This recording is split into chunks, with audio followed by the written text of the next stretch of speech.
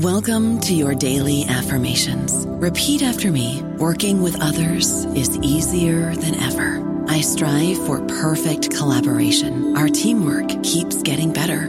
Yeah, affirmations are great, but Monday.com can really get you the teamwork you desire. Work together easily and share files, updates, data, and just about anything you want all in one platform. Affirm yes to start, or tap the banner to go to Monday.com. Hello, it is Ryan, and we could all use an extra bright spot in our day, couldn't we? Just to make up for things like sitting in traffic, doing the dishes, counting your steps, you know, all the mundane stuff. That is why I'm such a big fan of Chumba Casino. Chumba Casino has all your favorite social casino-style games that you can play for free anytime, anywhere with daily bonuses. That should brighten your day a little. Actually, a lot. So sign up now at ChumbaCasino.com. That's ChumbaCasino.com. No purchase necessary. VGW Group. Void where prohibited by law. See terms and conditions. 18+.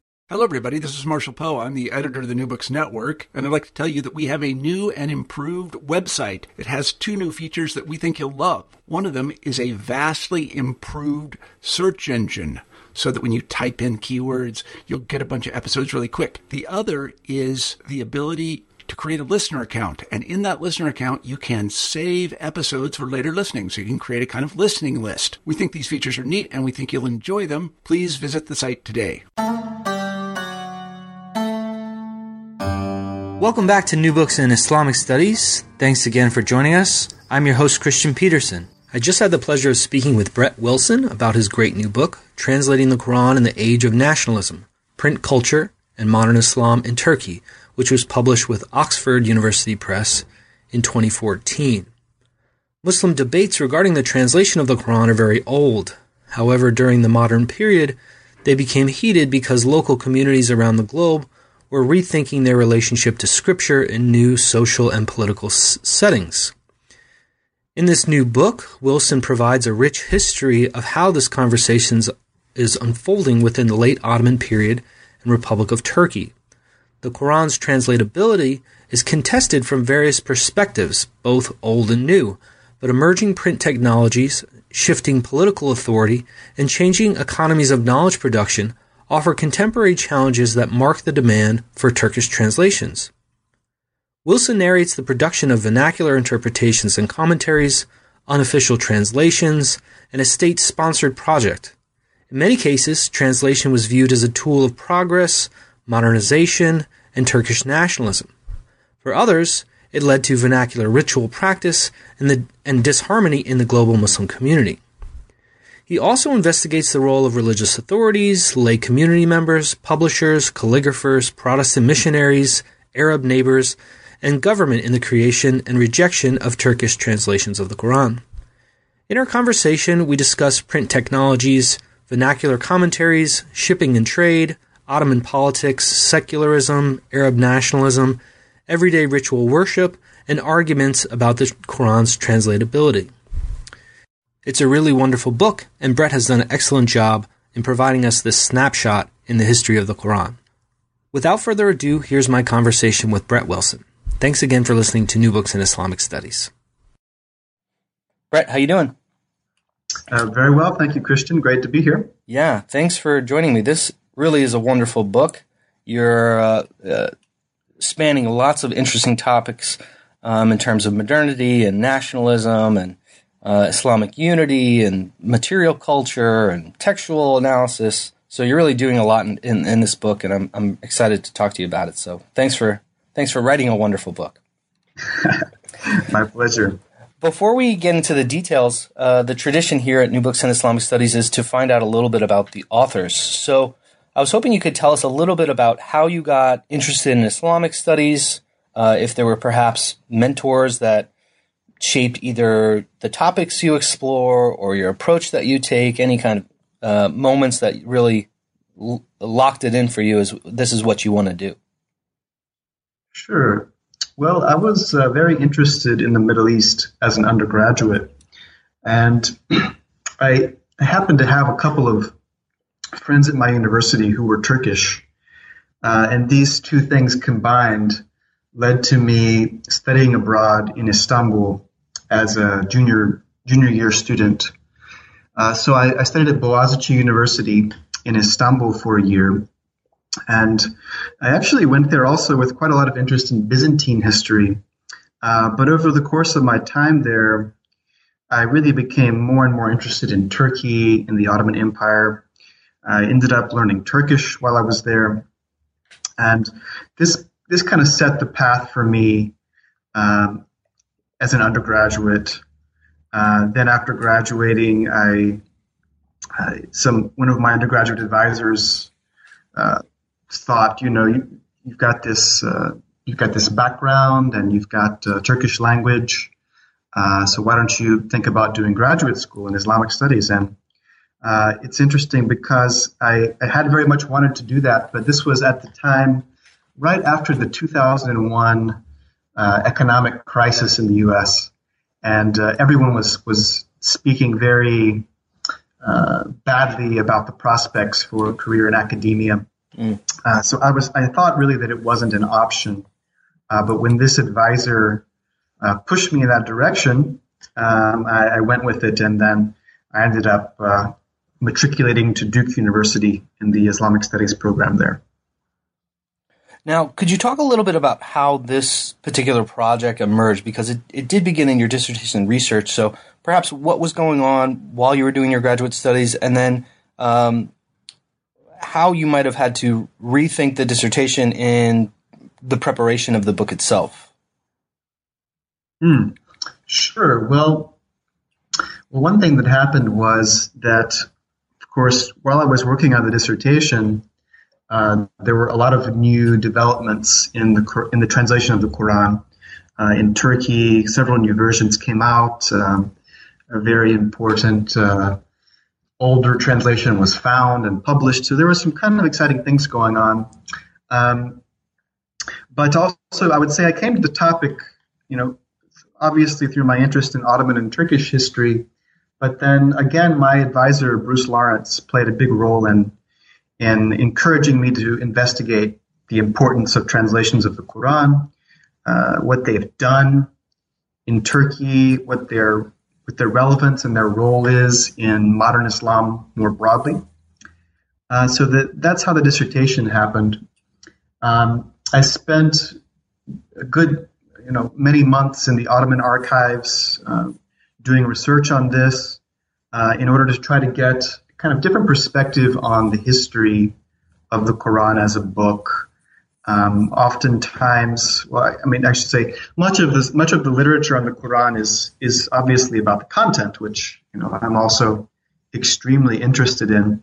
But for this dissertation and then later the book, I really wanted to try to find out more about the history of the context of the Quran, or the kind of cultural history of the Quran.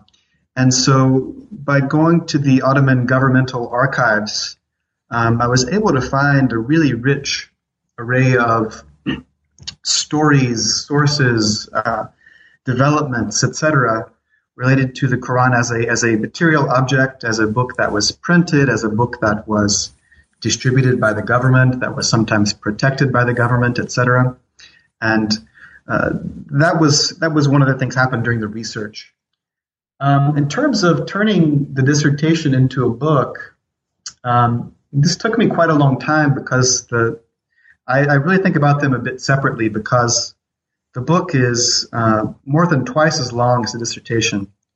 So it was really a doubling and plus some in terms of length, in terms of research, etc. And that happened over the course of several years while I was working at Macalester, teaching, and I had a sabbatical, which I spent in Turkey, which was very helpful for expanding it. And a lot of rethinking on my part, reframing, reading sources that I had not had the chance to get to, and, obviously composing several new chapters as well. What I find really interesting about this book, and if you just read the title, you might miss it, especially the first half of the title, right? Translating the Quran in the Age of Nationalism. You might assume that this book is looking at kind of the content and exactly how translations occurred. But what I really found fascinating about this book is that you basically looking at this as a process and the debates that are surrounding this process. So it's the social activities, the social consequences of the activity of translation, and it's really great, Brett. So thank you. You begin the book though, kind of setting it up that while these debates are happening in the modern period, there's been previous debates about the translatability of the Quran.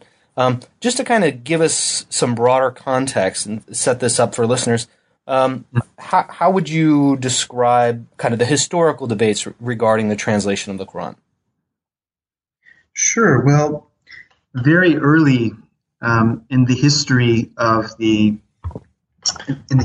Islam, of course, there was a state that was expanding, and there were people converting or encountering non-Arab populations who were interested in the Quran or who Muslims wanted to teach about the Quran. And so very early on, there are this question of the licitness of translating the Quran becomes an issue. It first crops up dealing with the issue of how to say the obligatory daily prayers. So could a Persian Muslim or a new convert to Islam say their prayers in a language other than Arabic? And also, could they recite the verses of the Quran which are required in the prayer in a language other than Arabic? Travis Zadeh has written a fantastic book in the same series as my book that really goes deeply into this topic. I think you've read it as well, Christian. And of course, it comes to the question of, well, is the Quran miraculous language that cannot be imitated or reproduced? Or is it a message with content that does have some translatable parts which are viable to translate? And without going too much further into it, I would just say that the vast majority of Muslim legal scholars tended to go to the side that perfect translation, that is not possible. Some would say that translation is not licit or is impermissible, but that certain summaries or interpretive reworkings of the Quran are licit. So this is kind of the broad issue. And of course, coming up to the modern period, these issues were still very much live, were very relevant, because in the late Ottoman Empire, for example, it was impossible to publish a book with the title Translation of the Quran. And so the very word translation still had that kind of prohibitive element to it, even as late as the 1920s in Turkey. Now, in the 19th century, you kind of begin your story, and in this kind of nexus of new print technology, shifting political authorities, different or kind of emerging modes of knowledge production, we have kind of a more focused debate on the translatability of the Quran. Can you tell us some kind of the historical context that we would need to make sense of this? What's going on in this kind of late Ottoman period? Why does translation become a topic of interest again? How does print technology kind of fit into this? Certainly. Well, the issue of print technology is crucial in that, first of all, there's a huge before the issue of translation comes up, the issue of printing the Quran is a major focus of concern over the course of the middle of the 19th century. And that's because in various countries or empires around the Ottoman Empire, there are Muslims and non-Muslims printing copies of the Quran in Arabic, obviously, original copies. And these books are becoming mass-produced, they're becoming much cheaper, etc. but in the Ottoman Empire, they're still illegal up through the 1870s.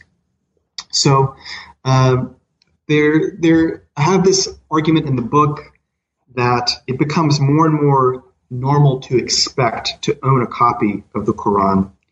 And combined with that, there is the issue that the copies of the Quran that eventually the Ottoman state agrees to produce and print have an official stamp of approval and usually have also the name of the Sultan in the back. So I also argue that these printed Qurans that emerge in the 19th century really link a kind of relationship with the state, with Muslim identity.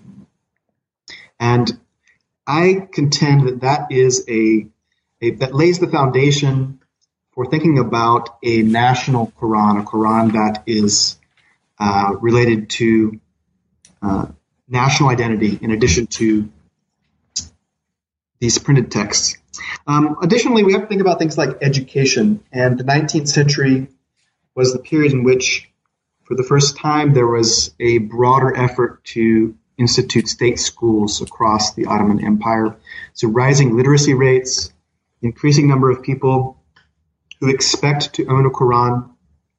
And of course, we began to see the efforts of Christian missionaries in the Middle East in the 19th century. And one of their major activities is producing translations of the Bible, translations for vernacular consumption among the populations of the Middle East.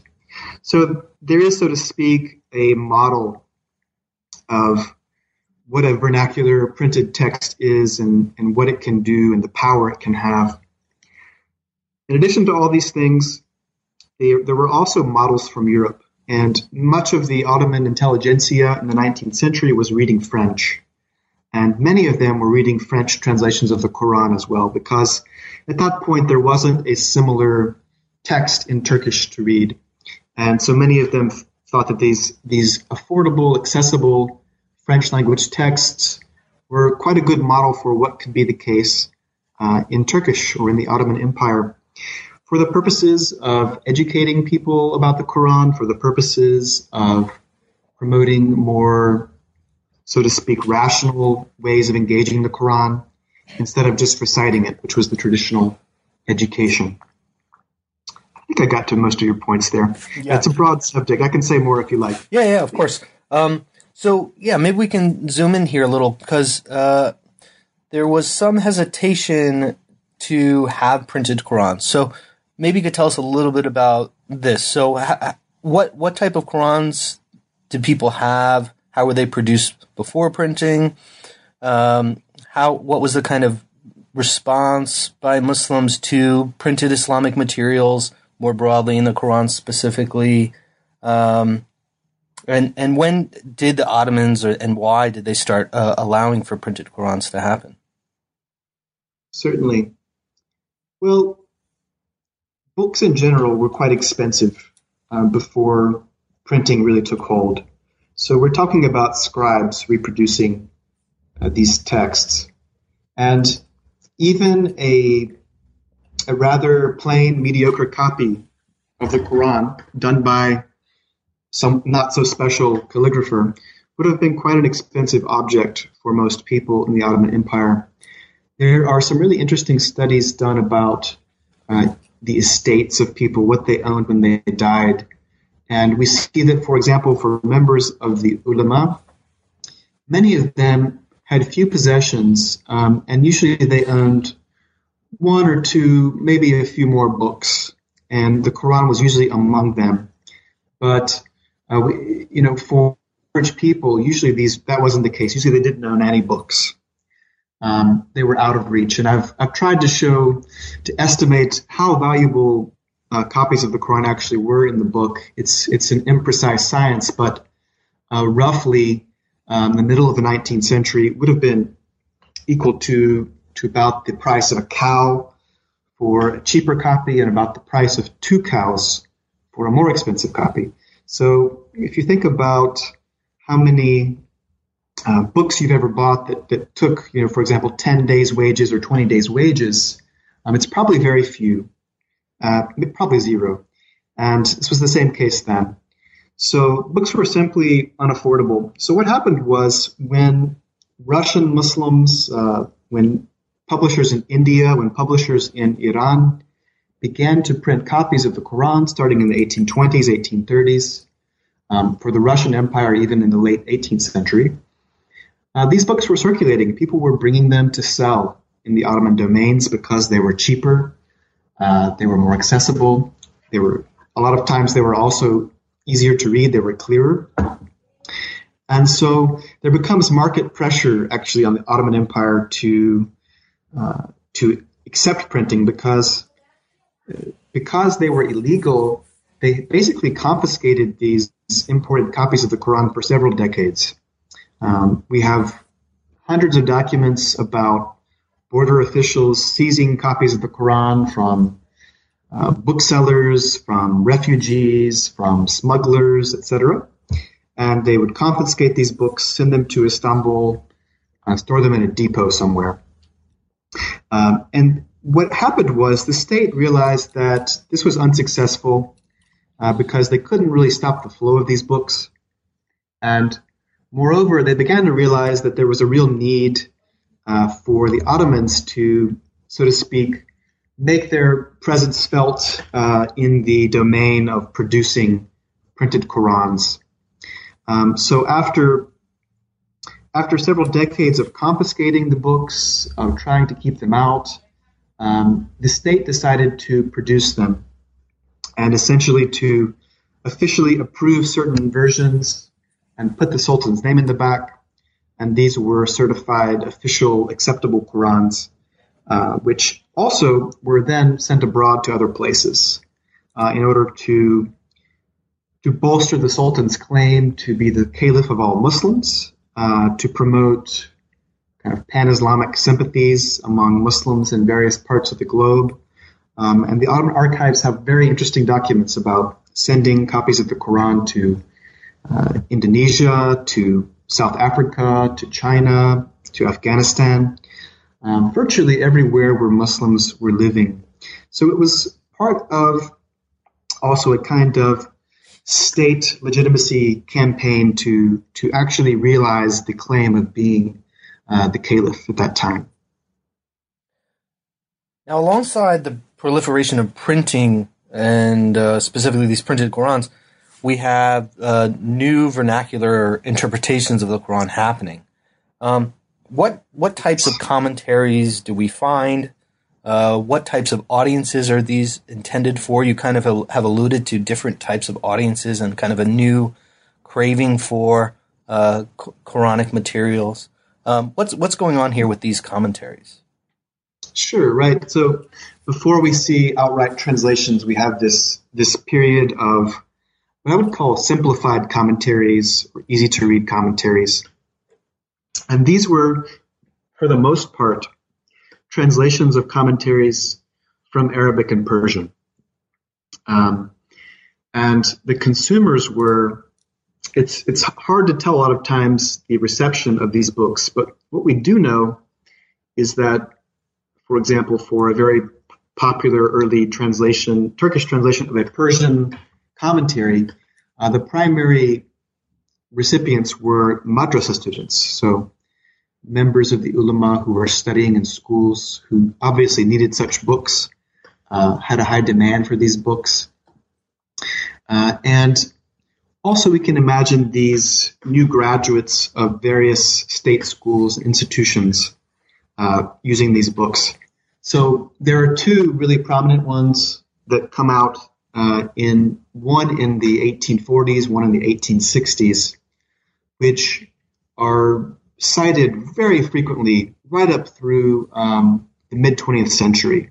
So they really do kind of take hold as accessible sources in Turkish language to, for example, look up the meaning of a particular Quranic verse, to use in your tafsir class, and to use for study and instruction in various types of institutions. Now, could you tell us a little bit about the debates that are happening at this time, because this is really when we have these vernacular interpretations and the printing of basically mushafs being reproduced. We have kind of a new invigoration around these debates of should we be translating the Quran. So perhaps you could tell us what are the hesitations at this moment. There are some theological, but there are also kind of nationalist questions that are happening, issues of colonial encroachment that are happening, kind of rise of an Arab unity happening here, and this kind of focus on Arabic as a unifying feature among Muslims. What's going on with the debates in relation to the translation of the Quran during this particular moment? Sure. Well, what's striking is you really have a change in thinking about the whole issue at this period, which was what really fascinated me. How did this change? What tipped the scales in favor of change? And what you basically have is one camp which holds the traditional line that translations are forbidden or translations are imperfect, and therefore they're not desirable because of very linguistic and theological reasons. The Arabic in the Quran is miraculous. It's the direct speech of God. It can't be translated, or if you do translate it, then it loses all of its splendor, so to speak. But increasingly, we start to see voices who argue that it's absolutely indispensable to understand the Quran, and they're really pushing a kind of rational comprehension of the Quran versus the traditional line. And that is pushed in large part, I think, by the view in the period that the Muslim world was in decline and that there needed to be some kind of reinvigoration of connection with the Quran, with the sacred sources of Islam. And so all this is going on. On the side of that, the issue of producing printed copies of the Quran comes down to a very similar question, and that is, by printing the Quran, are you putting the Quran through an impure ritual process on machines that were invented by Europeans? And are you subjecting the Quran to some kind of mechanical violence? This was one of the major issues of concern for people who opposed printing of the Quran. They also opposed the idea that machines and printing houses would basically put scribes out of business, that they would make a lot of these traditional tradesmen unemployed. So there's a combination of a ritual purity argument and also an economic argument connected to it. So all this is happening at the same time. But over the course of the century, really what we see is that arguments for the utility of translation in terms of teaching Islam, helping people to better understand their religion, and in a later phase of spreading Islam around the world and also to the West, the arguments for translation really began to win the day toward the turn of the century, toward the early 20th century. Now, we have other actors in these debates, and specifically we have people like Muhammad Abdu, Rashid Rida, who are taking a stance, kind of politicizing translation as a practice. How do they fit into this debate? Right, these debates become international in ways. So, precisely. So, translations in Turkey and also the promoters of translations in Turkey really alert Rashid Rida to this current of thought, which is arguing for better understanding of the Quran through translation. Now, despite the fact that Rida was a reformist and is often thought about as a kind of progressive reformer in some circles, he was firmly opposed to translating the Quran. And he used on one hand, very traditional arguments about the language, but he also used, as you rightly say, a kind of politicization of the topic. He argues that translations of the Quran will divide the Ummah linguistically and basically create national Islams which don't communicate with each other and which are separated. So ultimately, these translations will weaken Islam. But he also says that the translations are based on the models of missionaries and that they are, in a sense, tools of colonial regimes. So he paints them with a very dark brush as being part of a broader effort to divide and conquer the Muslim world. And he wrote quite a lengthy fatwa on this in 1908. Most of his interventions on the topic were in relation to what Turkish-speaking Muslims were doing. And this isn't just Turkish-speaking Muslims in Istanbul or in Anatolia, but also those who were in Cairo. And many different Turkish intellectuals were in Cairo in the period. And of course, there was a Ottoman Turkish elite in Cairo, which remained there for quite a long time. So he was very adamant and pretty consistent, actually, in his opposition to translations. He was a very firm promoter of the revitalization of Arabic as a language for the entire Ummah. And he wrote several very interesting essays about the need to teach Arabic to all Muslims. Essays which actually were not very well received by most Muslim scholars in the period. So Rida is very, very central in the topic. And he then plays a big role also in kind of establishing positions for understanding translations in the modern period for the opposing camp. Now, at the same time, on the ground in Turkey, we have kind of shifting social and political circumstances happening. And emerging within this, we have, I'm going to try my best at Turkish here, Bigeyev. Is that correct? So we have this figure, Bigeyev, who basically is the first person to really complete a translation of the Quran, which we don't have. So this is a really interesting story. So can you tell us about who this figure is, what he was doing, and then kind of the probably more importantly, the broader response to his work and how he positioned the role of translation? Sure. So Bigeyev is from the same generation as Rashid Rida. He's a Muslim modernist thinker from Kazan, Russia. But he was deeply involved in the pan-Turkism currents that were circulating at the time. This movement, which envisioned a broader Turkic cultural configuration, cultural linguistic configuration spanning from Eastern Europe to Central Asia. And he thought that he was very much in the camp in support of Quran translation and worked on one for quite a while. But of course, as you mentioned, we don't have it.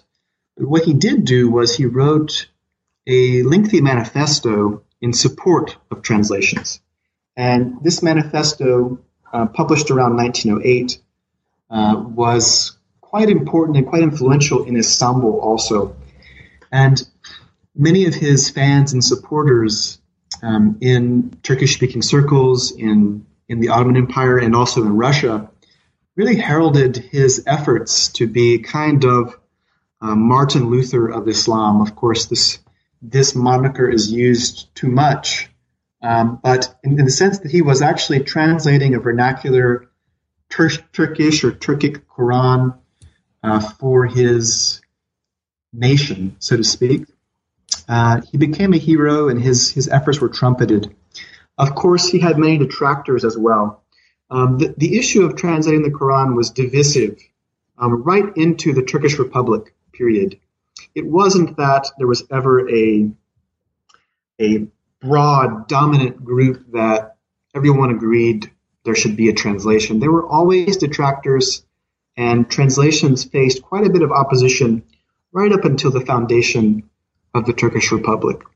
So Bigiev, he's important for laying down a theoretical foundation and argument for doing translations. And he basically says, look, if we don't understand the Quran, we're not being good Muslims, and we're remaining in a state of ignorance and backwardness, which has put the Muslim world in a terrible position in the first place. So he basically makes the argument that utility is quite important. And he also argues that people who say that the Quran can't be translated are basically saying that the Quran has no meaning, i.e., if there's not a meaning that can be communicated in another language, then what are you saying? You're really mystifying the Quran as a text that doesn't have very concrete ethical statements, messages to humanity, so to speak. So this is the gist of what Bigiev argues. He also makes an interesting variation on traditional arguments for the inimitability of the Quran. And that is, he says that the Quran is inimitable because God protects it, in a sense. He basically extends the logic of the protection of the Quran to translations, that, regardless of bad interpretations that people make or mistakes that might be made, the meanings of the Quran are preserved in the Arabic text, so they'll always be there to be retrieved. So we shouldn't fear that a translation will somehow lead to a massive misunderstanding of the text or a loss of some kind of essential meaning, because these have been meditated upon, recorded by the Muslim community for centuries. So there's nothing to fear in translating the Quran. Now, in the kind of new intellectual environment of the Turkish Republic, we have several translations happening almost immediately after. Can you talk a little bit about what are the changes during this time and what some of these translations look like? What are the responses to them? They're not very well received overall. So what's going on here? Sure. Well, during the years preceding the foundation of the Republic, which was 1923, there had been several attempts to publish a translation of the Quran. But as I mentioned before, it was illegal. You couldn't do it. There was the Sheikhul Islam, the head of the Ottoman religious establishment, prohibited doing that. And so once the Republic is founded, that office loses all of its power, and basically the market is opened up for publishing such texts. Now, a broad swath of the devout intelligentsia and the nationalist intelligentsia was very much in support of translation. But what we saw happen in 1924 was that several translations are published, perhaps hastily so, and by a couple of authors who weren't respected as Muslim scholars or even as intellectuals, so to speak. So what happens is these translations are published following quite a bit of advertisements and commercial fanfare during the very first Ramadan of the Turkish Republic. And because they were done perhaps hastily, because they were done by people who weren't respected by the intelligentsia, they received a really brutal reception in the press. And it's a really interesting period to look at because we see basically newspapers and journals publishing extensive criticisms of actual translations of verses and phrases and words in these new books. And overall, they were very hostile, and they thought that not only are they unqualified to do such translations, not only do they make a lot of mistakes, but also the level of Turkish language is not good, they're unpoetic, they even cause Muslims to misunderstand their religion in some sense. So there was one particular verse which really a lot of these debates centered around, and I mentioned it briefly. I discuss it much longer in an article that's coming out. But it's a verse about fasting during Ramadan. And one of the translations translates it in such a way that it could be interpreted that fasting during Ramadan is optional. And several people did write responses to this in the media, which said, look, now we have an accurate translation which says that fasting during Ramadan is optional. And this, of course, caused a big stir. The head of the Diyanet, the religious establishment, issued a proclamation that this was incorrect, that it was a preposterous translation, that it can't be considered right, and that Muslims definitely have to fast during Ramadan. So this is a kind of example of the debates that were happening. It was a fluid public discussion about these verses, which is perhaps unique, at least in the Turkish context, to see the really raising of religious debates to this public forum where Quranic interpretation is being fought out in the domain of newspapers, journals, and other types of printed materials. Yeah, and Brett, you do a really good job of outlining these various voices and putting them in conversation, and yeah, it's really one of the highlights of the book, how these debates unfold. So extending from this, we then have the Turkish state basically responding by developing their own sponsored translation project. Can you tell us about how this project emerged, who was involved? Certainly.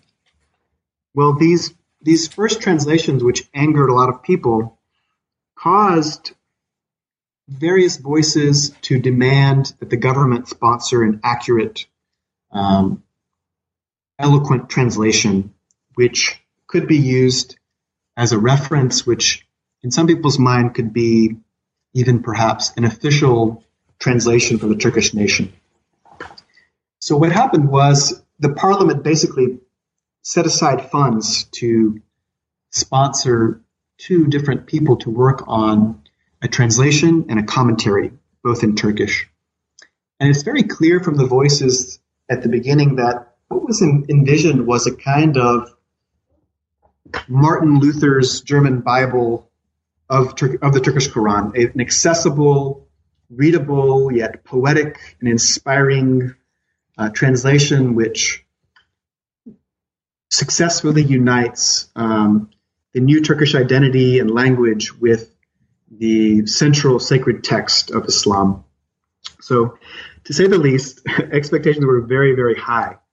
And those who sponsored this official translation were very happy with the choice of the translator, because the translator was one of the leading devout intellectuals in the late Ottoman Empire, Mehmet Akif Ersoy. He was also a poet.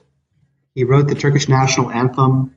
He was extremely competent in Arabic. He was the main translator of Muhammad Abdu into Turkish. And so people were very excited that he was going to do the translation. He was seen as the ideal person to do it. Now, what's interesting is that, of course, like many others, he had reservations about a translation, and he had reservations about what the translation might be used for in what was a kind of revolutionary cultural context in the early years of the Turkish Republic. So efforts to perhaps to do Islamic rituals in Turkish rather than in Arabic, efforts to perhaps replace the reading of the Arabic Quran in mosques and in various types of schools with Turkish translations. So there were certain reservations and fears that he had, and basically his story of translating the text became a long, drawn-out saga over many years, and he went to Egypt and lived most of the rest of his life in Cairo, where he worked on the translation. Eventually, he decided that his translation was not ready, and many speculate that he was scared to give the translation to the government because he feared they would use it for some kind of radical religious reform. And so ultimately, he does not submit the translation after working on it for several years. What then happens is the other scholar who was hired to write the Turkish tafsir takes on the project. And this is a gentleman called El Malalı Hamdi Yazır. very hard name to say, who was a very respected member of the late Ottoman ulama, a very high-ranking member. And so he was also very well received by the devout intelligentsia as a person to do the project. Now, what's also, of course, the interesting case with him is that he, too, is very opposed to any kind of radical religious reform, and he has deep reservations about using the word translation for his text. And in fact, he won't use that word. He uses the word me'al in Turkish, which is something like a summary or a re-rendering of the Quran. And he writes in the introduction to the work a kind of manifesto against translations, and it's a very curious way that this project went, because it basically showed that despite the fact that it was a single-party regime which had a lot of power, that they really couldn't coerce the religious scholars into producing the kind of translation that they wanted. And they couldn't get them to reproduce the kind of discourse about nationalization that they wanted. So the devout intelligentsia successfully participated in this project, but successfully produced something other than was desired. And what Al-Malala produced was an erudite commentary on the Quran with translations included. And it became a very important text for the study of tafsir and the Quran in modern Turkey. It's not a text, though, that someone would pick up and read, just to see the meaning of the verses, or as you might with a translation which doesn't have a massive commentary attached to it. It's a multi-volume work, not something that you'd read in your leisure time, so to speak. So ultimately, the attempt to create an official Turkish national translation failed. And this, in a sense, caused some people to be unsatisfied with it. It caused other people to be very happy that a tradition of Turkish tafsir had really been given a very good start in the modern period with this work, and it's still seen as very important. What's interesting is that there's a kind of reputation of Al-Malala's translation in Turkey as being the best translation, despite the fact that very few people have read the original language, because it's quite Ottomanized language, and virtually all the versions now have simplified the language into contemporary Turkish. Now, people didn't really want to give up on Akif's translation. Can you tell us a little bit about the afterlife of his work? Sure. So there was the question of whether or not Akif had simply stored away his translation somewhere or had actually destroyed it. Now, apparently, he gave orders to his friend with whom he left the translation that if he failed to return from a trip, that he should destroy the translation. Akif went to Istanbul for medical treatment, leaving them in his possession, and Akif never returned. He died in Istanbul. So it was assumed that his friend had destroyed the copies, and several people went to see him in Cairo and ask him, did you actually destroy the translation? And for each visitor, he always said, yes, I destroyed the translation. Then there was a memoir that was published in the 90s, which said that the author had actually been there and witnessed the burning of the manuscripts that Akif had worked on. And for a time, this was kind of assumed to be the final word on what happened. The manuscripts were burned. But the expectation, the hope for this translation became something like a holy grail for many people in Turkey, which they didn't want to give up hope on. And eventually they were proven right. They were proven that one copy of the text, only of a portion, not the entire text, had been preserved. And this came to light in 2013, and this portion was published. And so this long saga, right, of almost 80 some odd years, finally came to closure. That the book was published, and now it's being examined and studied and read and debated by a variety of people in Turkey. So it's a long, drawn-out story, but eventually Akif's translation does see the light of day, at least in part. So the second half of the 20th century, we see the proliferation of various translations, but in very different kind of social contexts. How would you say these Turkish translations have moved forward? How do they relate to these earlier translations, to some of these debates that are happening during the period we've been talking about? What do you see happening? You kind of wrap up the book talking about these newer developments. Sure. Well, basically, by the second half of the 20th century, by the 1950s, there had developed a culture of translating the Quran, and the taboo was essentially dead. That is, people might still refuse to call their book a translation, but it's very clear that that's what a variety of authors from different schools of thought, from different ideologies, from different religious groups, they were producing translations. And what we start to see is a real sectarianization of the translations. Different groups compose translations for like-minded readers. Now, these might be members of Islamic movements. These might be members of a certain political orientation.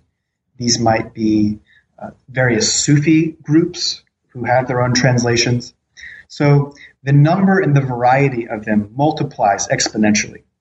And so you can find every different register of Turkish language, from extremely Ottomanized classical versions to versions which try to avoid using any Arabic roots or Persian root words that are so-called pure Turkish language.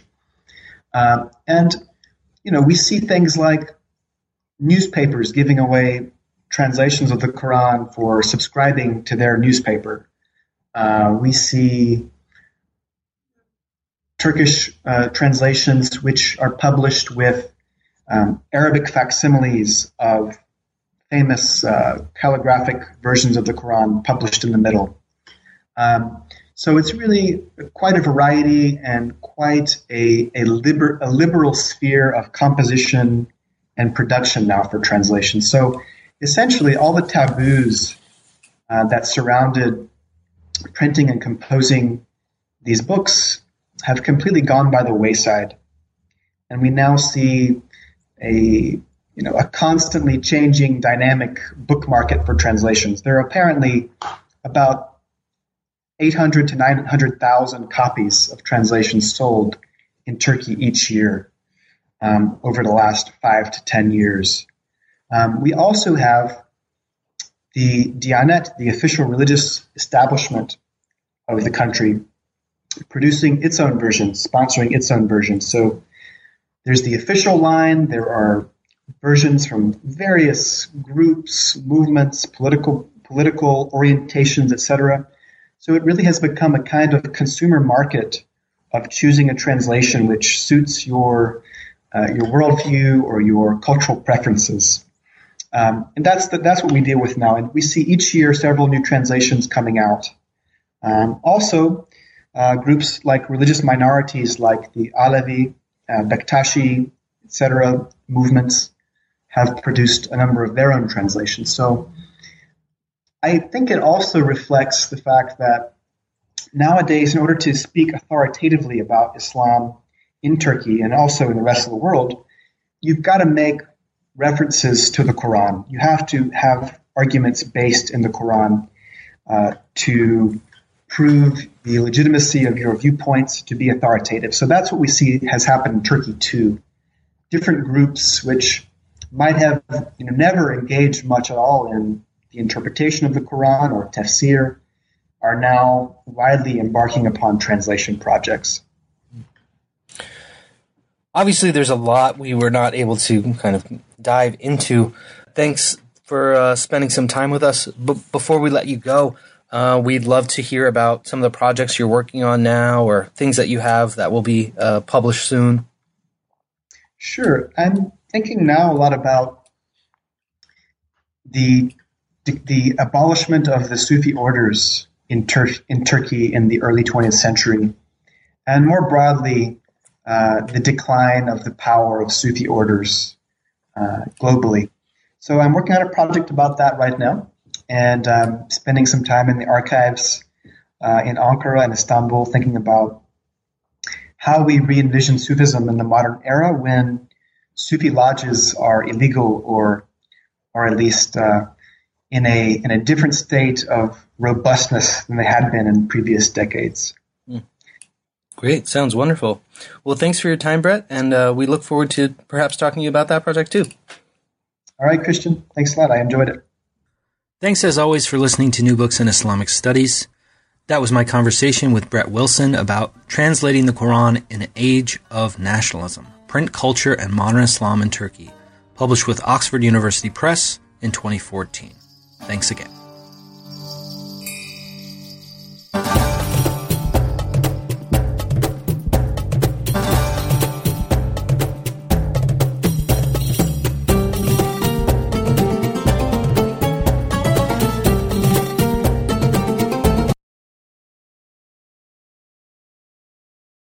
Step into the world of power, loyalty, and luck. I'm gonna make him an offer he can't refuse. With family, cannolis, and spins mean everything. Now, you wanna get mixed up in the family business. Introducing The Godfather at ChumbaCasino.com. Test your luck in the shadowy world of The Godfather slot. Someday, I will call upon you to do a service for me. Play The Godfather now at ChumbaCasino.com. Welcome to the family. VGW Group. No purchase necessary. Void where prohibited by law. See terms and conditions. 18+.